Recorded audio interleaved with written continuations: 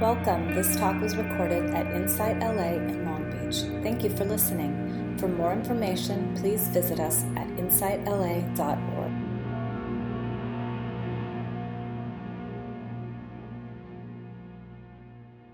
So yesterday, the all day was on metta, loving kindness.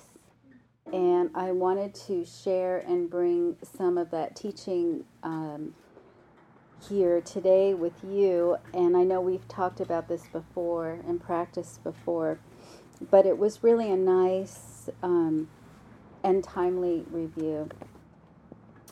And Spring came down from Oakland to share, which was lovely. And she's written a book called A Fierce Heart, which I'll share a little bit with you today. And Spring is from Long Beach. She was born in Long Beach. So, of course, Casey and I invited her to come back to our hometown and share with us. And we're hoping, we've got our fingers crossed. Very lovely. So, metta, loving kindness, is a Buddhist practice, and in the Theravadan path, there's a practice of repeating phrases of loving kindness, and I know some of you have that practice. How many of you practice with phrases of loving kindness? Quite a bit of you, yeah. And I know this practice developed, they say, about 300 years after the Buddha's teachings, his death, in a formal kind of practice. And there are two ways that people practice. One is the repetition of phrases as a concentration practice. And the other is this felt sense of radiating out, not with words, but with feeling, embodied feeling of loving kindness to all beings. So there are two ways to practice this. And over the years, sometimes I forget how powerful this practice is and take it for granted. It is part of my practice, but I don't think about it anymore. And I've gone on retreats for a week or so. People have gone for about a month and just done these phrases as concentration. I actually personally love to go on walks and do metta. Walking metta is my favorite thing, and I like to do that in the early morning, and it really sets up the day. And so Spring really talked about the importance of the practice of metta and some of the reasons behind it. So I'll read a little bit from her book. And she has a chapter called Blooming in the Mud. And that refers to that saying that a lotus grows in the mud. So she says, cultivating a fierce heart is about learning to embrace it all, even the most painful aspects of our lives, every experience, and all of ourselves. We have to open up to everything in order to transform it. We become willing to use every condition, challenge, and misery as a teaching, no matter how bad it feels or how dark it gets. Some of the wisest and most courageous people I know have also bloomed in mud. When we allow the shadows and the suffering in, they become the vehicles for our healing. Heartbreak, loss, and the worst betrayals become the fuel for transformation. We can learn how to use the mud and muck of our lives to wake up and grow. When it feels impossible, that is exactly the time when we need a fierce heart the most. Let it all burn in the cosmic fires so you can forge your fierceness and grow stronger and wiser. No matter what you've been through, now is the starting point. So if you're feeling hopeless or at a loss, please trust me when I say your greatest moments are yet to come. Beautiful, huh? Mm-hmm. Yeah. just a joy. And so many of us in here have had the opportunity to bloom in the mud. Can you relate? Right? And I know all of you, and yes, and I know that's true, myself included. And metta, loving kindness, is one of the practices or vehicles for this beautiful heart opening. She says, to have peace, we need to break the addiction of our destructive thinking, our dark, contracted thinking. To get out of prison, we have to become mindful of our thoughts and begin unlinking the chain of our suffering. And this is one of the ways. And the retreat was so timely for me, and I'll tell you a little bit more about that. She says we all have this homesickness. We're all homesick for our true nature, the nature of our heart. We're all yearning for that place of deep love and love without boundaries, a boundless love, which is our true nature. And we're, through life and all these challenges, we get all these obscurations of the heart. Our heart closes for protection. Walls go up. We get defended. And we lose that connection to that unconditional, beautiful place where we can abide.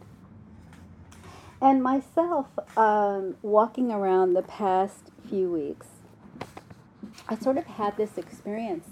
And it started with me around the comment from a certain person whose name I won't mention. You're all laughing already. It had something to do with the, I'll say, poo-poo hole comment. You know, the comment a couple of weeks ago, that I won't say it right, that comment. And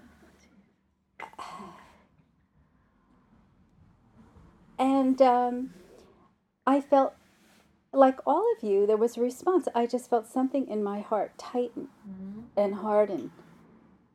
And I felt a contraction in my body and a sadness, a sense of loss, a loss of innocence, you know, that this kind of dialogue would be happening here now in this time, in this country, you know. And one of the things Spring pointed out is that we like to create these external villains, but this person is a part of us. We have to own the landscape. You know, we have to own our complicity in this thinking. You know, all of us have a shadow, and when we're unconscious, we can act out on it. You know, we're all not above it.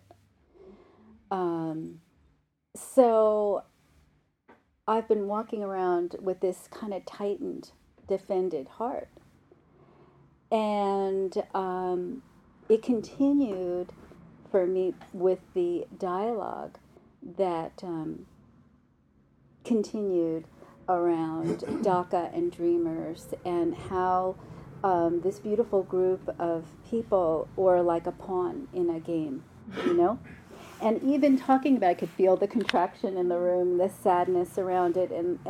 So this was kind of obscuring the heart, hovering over my heart. And in these moment-to-moment awareness, not really sure how to navigate. And so, of course, the place to go is to Dharma and practice for strength, equanimity, calm, and ease. That's what, and wisdom, yeah? A dive, a step backwards into the teachings. And Spring talked about this tendency that we have to fall in to a closed heart, a shut down heart. Or as I like to say, you know, that saying about you walk down the sidewalk and you fall into this hole. Does everybody know that one? Yes. I walk down the sidewalk, I fall into this hole, don't know how to get out, takes a while, I get out, next day I walk down the sidewalk, whoops, fall in again. So many ways that we fall in that hole. Very common, very human. And one way, of course, is the anger, getting caught and stuck in anger. Anybody relate to that one? Yeah. Well, never mind building a wall. There's a wall, right? And behind that, we can walk around numb. And she talked about that, walking around in a very numb state, a frozen state. And she says that when we're walking around with this numb state, we're not always aware of the suffering inside, the suffering on others that we may be contributing to, and our planet. We don't feel the resonance of our actions. We feel disconnected. So this is one of those holes in the sidewalk, walking around in the numb place. Another way that little hole that we fall into is a disassociated one from trauma or overwhelm. We just leave our body. We're not embodied anymore. We're walking around with from the chin to the top of the head. You know, we've left the planet, so to speak, from the overwhelm or trauma. Another way is, and I added this one, is when we fall into that trap, that core sense of shame, the shame trap, where I'm not enough, I'm not good enough, and there's something inherently wrong. And sometimes this can just be a felt sense without words. We don't even know we're thinking of it. It's just like this little sickening sense in your tummy somewhere of I'm not enough. And along with that comes this strong inner critic, this little internal voice that is talking to you with words or a feeling. That message that we're not right, or we're not doing it right, or we're not going to do it right, or we can't meet it, you know. And this creates a very, very difficult internal landscape that we're walking around with, and it creates just suffering. Sometimes just waking up and tuning into the mind is suffering. And she talked about someone on a retreat that she was conducting in a personal interview, telling her, my mind, it's like I'm in a telephone booth with an insane person and a megaphone.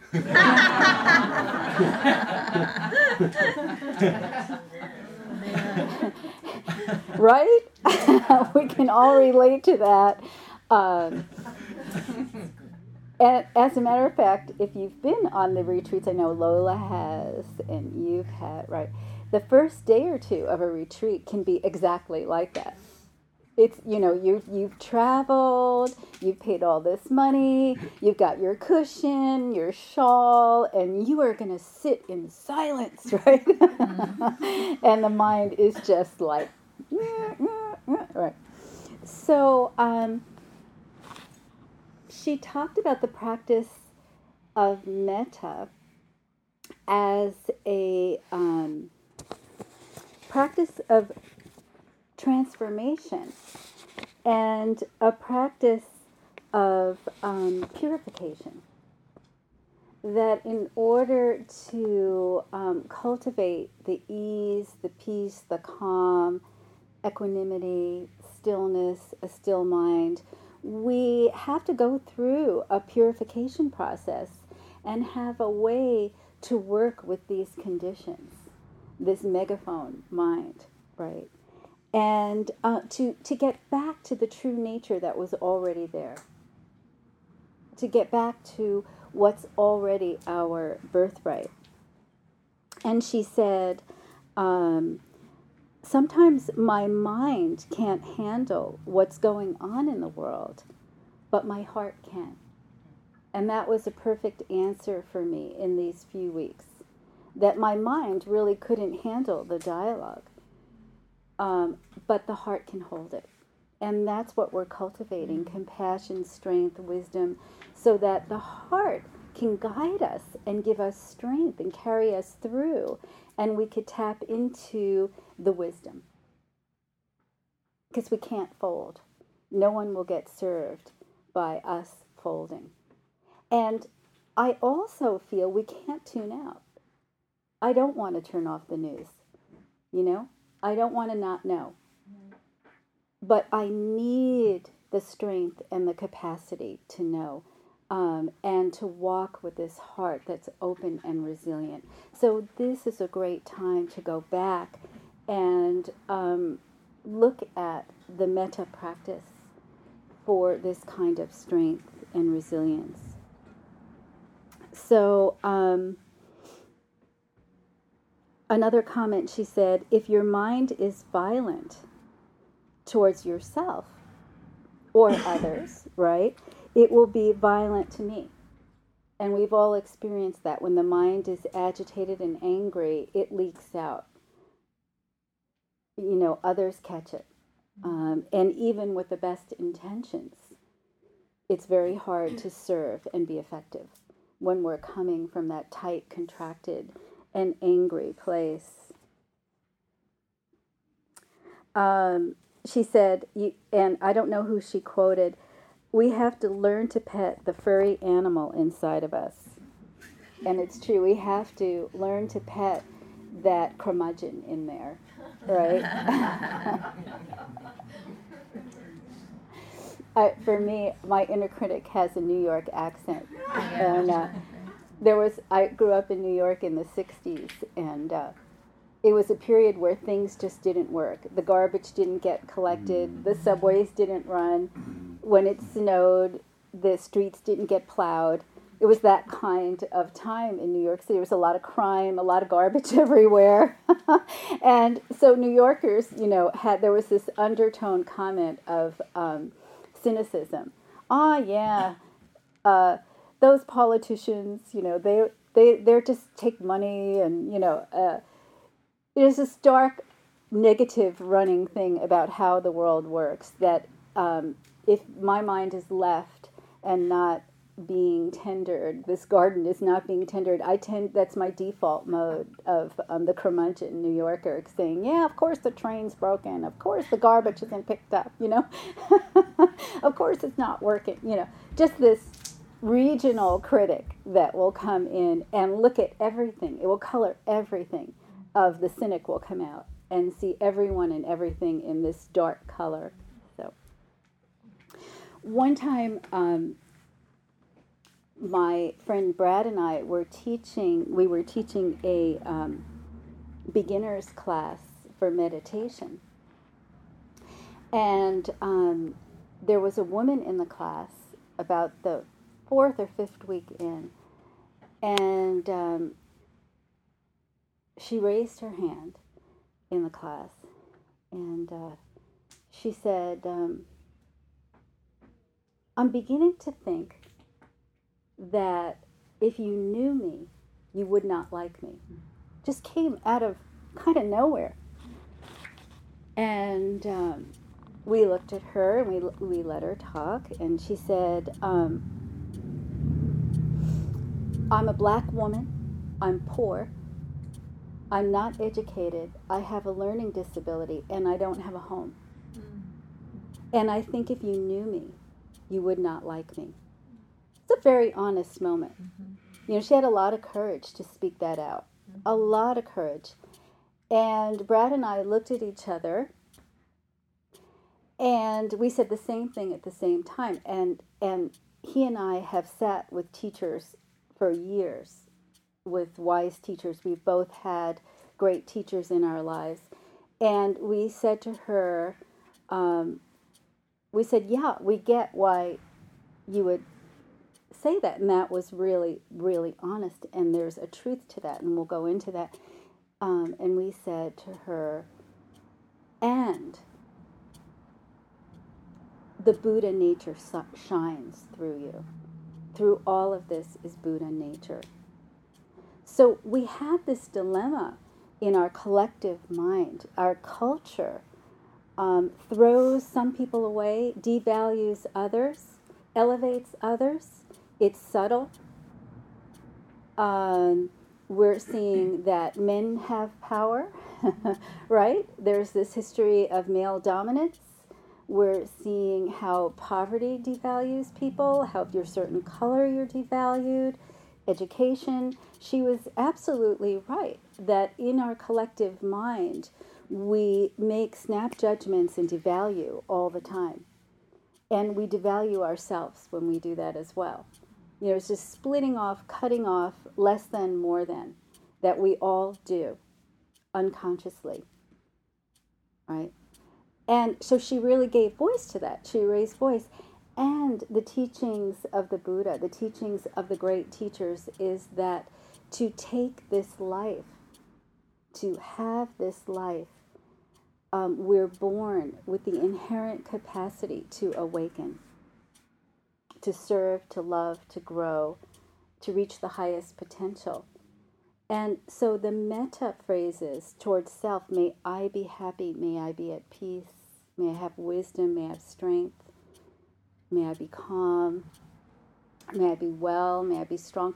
These phrases towards self uproots and clears and cleans up this false sense of self we have of badness or not enough, whether it comes from our parents, our community, the culture, the politics, trauma, wherever it comes from. These practices of self-love and self-compassion uproot and dig out this false perception we have of ourselves. This Western culture problem we have, because she's saying when you go to Burma and Thailand and other parts of the world, Sri Lanka, people they're like, oh, I've taken birth, I'm on a retreat, I'm meditating, awakening will happen. There's not this devaluing that happens as it does here.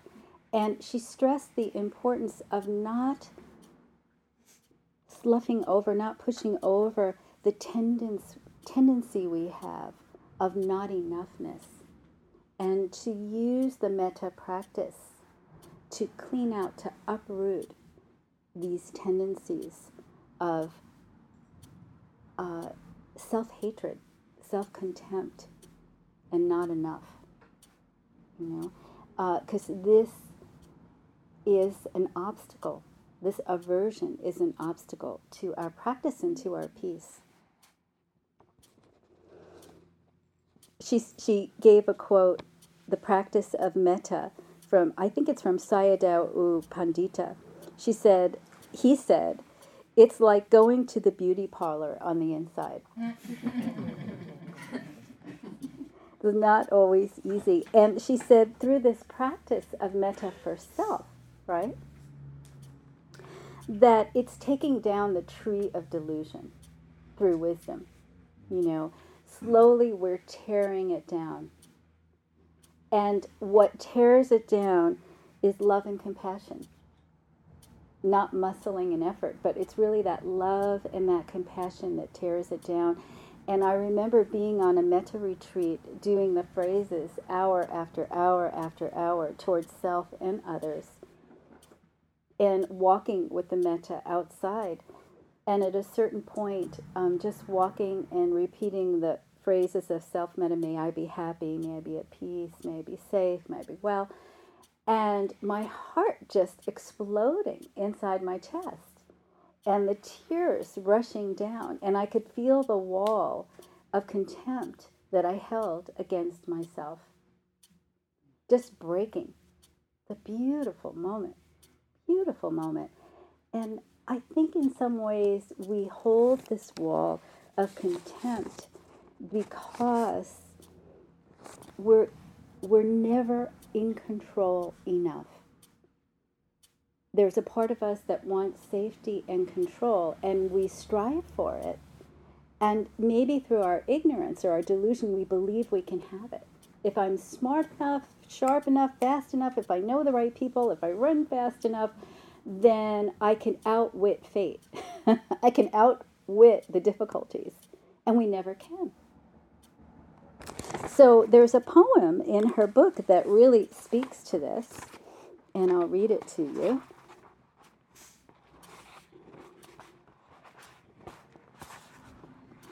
It's called The Dakini Speaks by Jennifer Wellwood. My friends, let's grow up. Let's stop pretending we don't know the deal here. Or if we truly haven't noticed, let's wake up and notice. Look, everything that can be lost will be lost. It's simple. How could we have missed it for so long? Let's grieve our losses fully, like ripe human beings. But please, let's not be so shocked by them. Let's not act so betrayed, as though life had broken her secret promise to us. Impermanence is life's only promise to us, and she keeps it with ruthless impeccability. To a child, she seems cruel, but she is only wild, and her compassion exquisitely precise, brilliantly penetrating, luminous with truth. She strips away the unreal to show the real. This is the true ride. Let's give ourselves to it. Let's stop making deals for a safe passage. There isn't one anyway, and the cost is too high. We are not children anymore. The true human adult gives everything for what cannot be lost. Let's dance the wild dance of no hope. Pretty straight talking there, right? Pretty powerful. And I feel coming back around in this circle that the reason why we hold ourselves in contempt and we have this inner critic and this dark dialogue inside that has so much suffering is that all of us are trying to keep the candle lit in the wind, you know? We all think that we've got this superhuman ability to avoid difficulty. And yet these difficulties come, we take it so personal, we create a narrative of our own lack or shame. So the teachings, Four Noble Truths and the Eightfold Path and the Metta teachings, they all disrupt the false belief of control. Yeah. So, a couple of other things she said, and then we'll do some metta practice today together.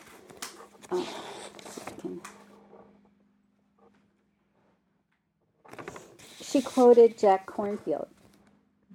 We are not here to perfect ourselves. We are here to perfect our love. So just remembering that is so beautiful. Can you read that one again, please? I think 3 times. Actually, I looked at it and I had written in my notes JK, and I read it and I went, did John Kennedy say that? Maybe. We are not here to perfect ourselves. We are here to perfect our love. Isn't that beautiful? Mm-hmm. And I think Spring's comment on that was, I stopped asking myself, am I a better person? Instead, I ask myself, was I kinder today? Mm-hmm. Isn't that beautiful? Yeah. We are not here to perfect ourselves. We are here to perfect our love. And she says, the question she asks herself with her metta practice is, how can I love myself? How can I love all beings? And how can I walk on the earth with care? Beautiful. And she quoted Chogyam Trungpa, there are 2 paths. One is to Buddhahood and one is to egohood. Mm-hmm. Yeah. And the other one she quoted was Martin Luther King. The long arc of the universe bends towards justice. So I have to remember that in times like this.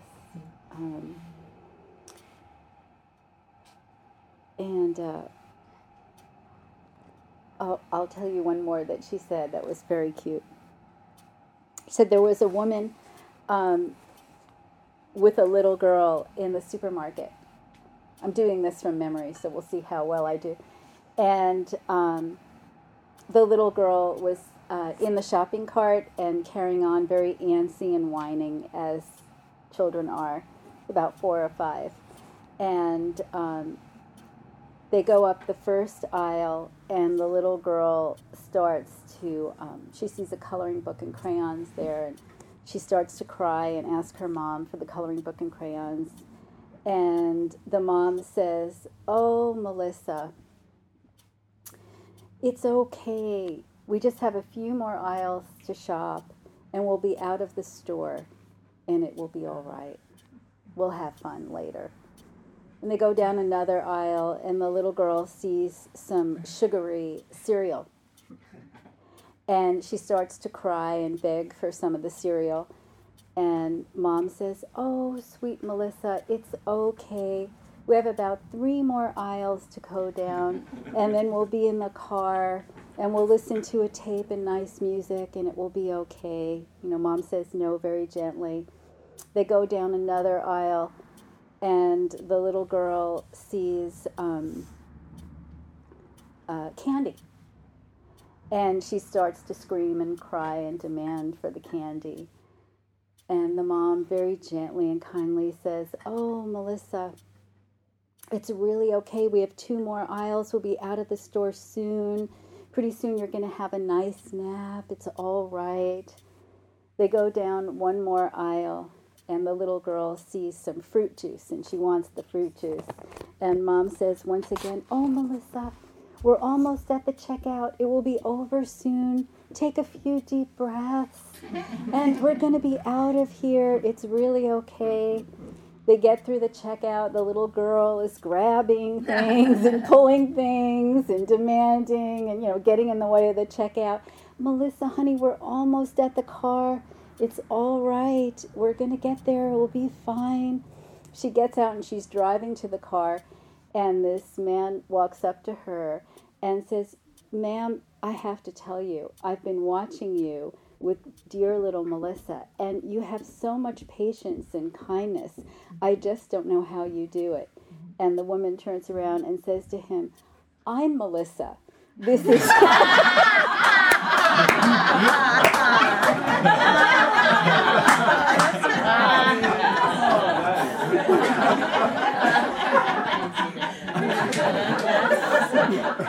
Wow.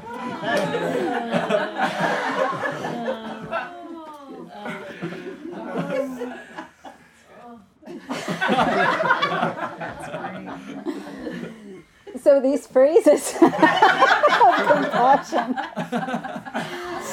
didn't really.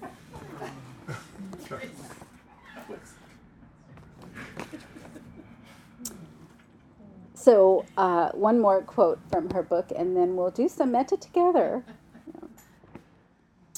The church says, this is from Eduardo Galeano. The church says the body is a sin. Science says the body is a machine. Advertising says the body is a business. The body says, "I am a fiesta."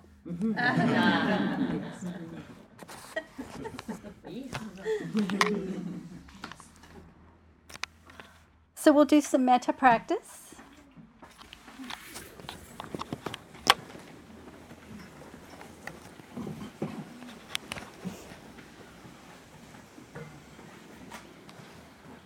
And some of you may want to put your hands on your heart, or on your belly, making contact with the body. And closing the eyes.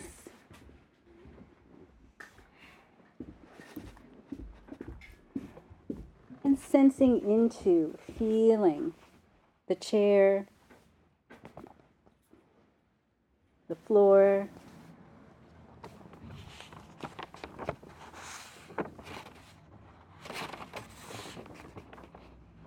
just allowing yourself to drop in.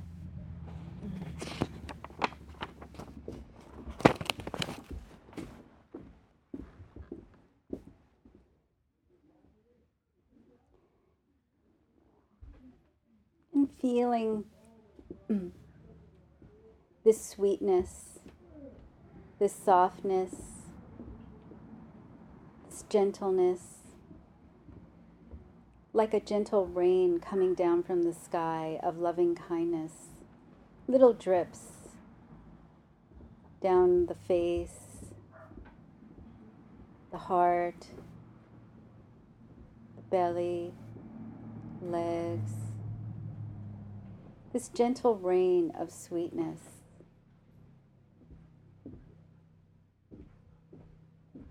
Just noticing what's ever here in the heart today.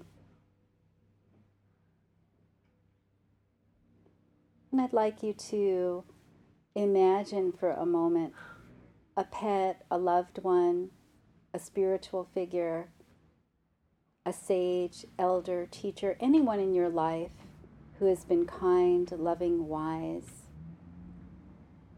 And I'd like you to hold that person, pet, figure in your mind's eye and sense the connection, the love, the sweetness, the gratitude towards this being.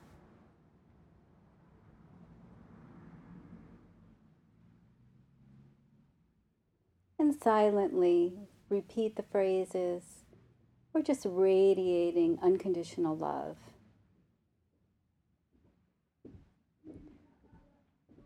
May you be safe and free of harm.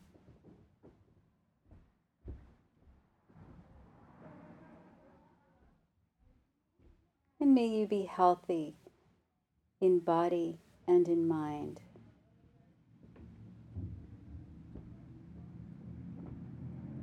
May you be at ease and free of suffering.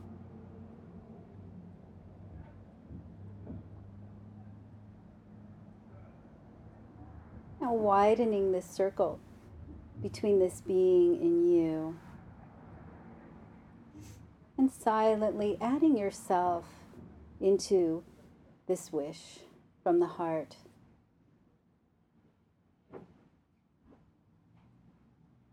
May you and I be safe and free of harm.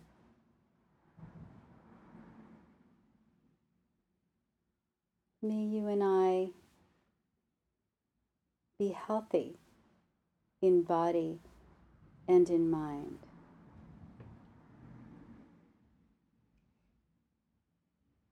May you and I be at ease and free of suffering. And widening the circle a little further to someone that you're worried about, concerned about. It could be a group of people or an individual.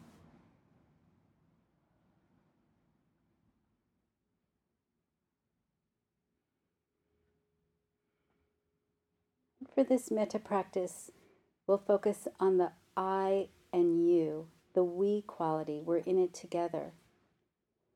May you and I be safe and free of harm.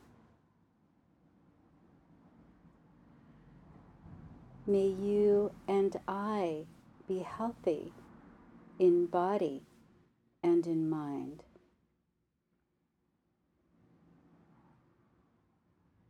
And may you and I be at ease, be at peace, and free of suffering.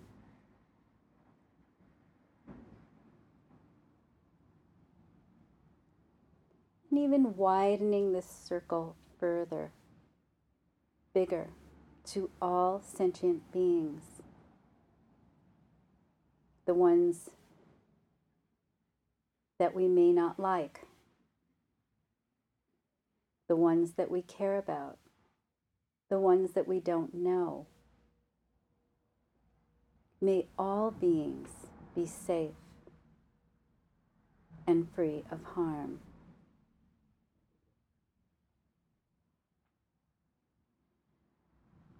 May all beings be healthy in body and in mind.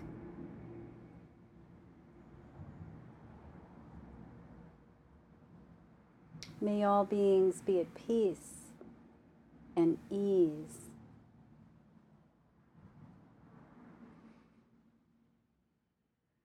May all beings be peaceful and free of suffering.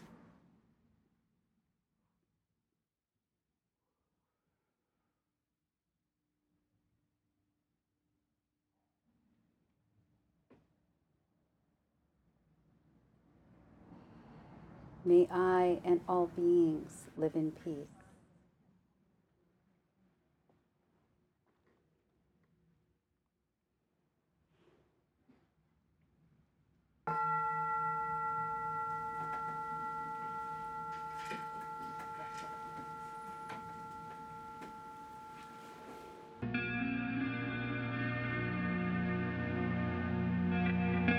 You have just listened to a recording from Insight LA in Long Beach. For more information, please visit us at insightla.org.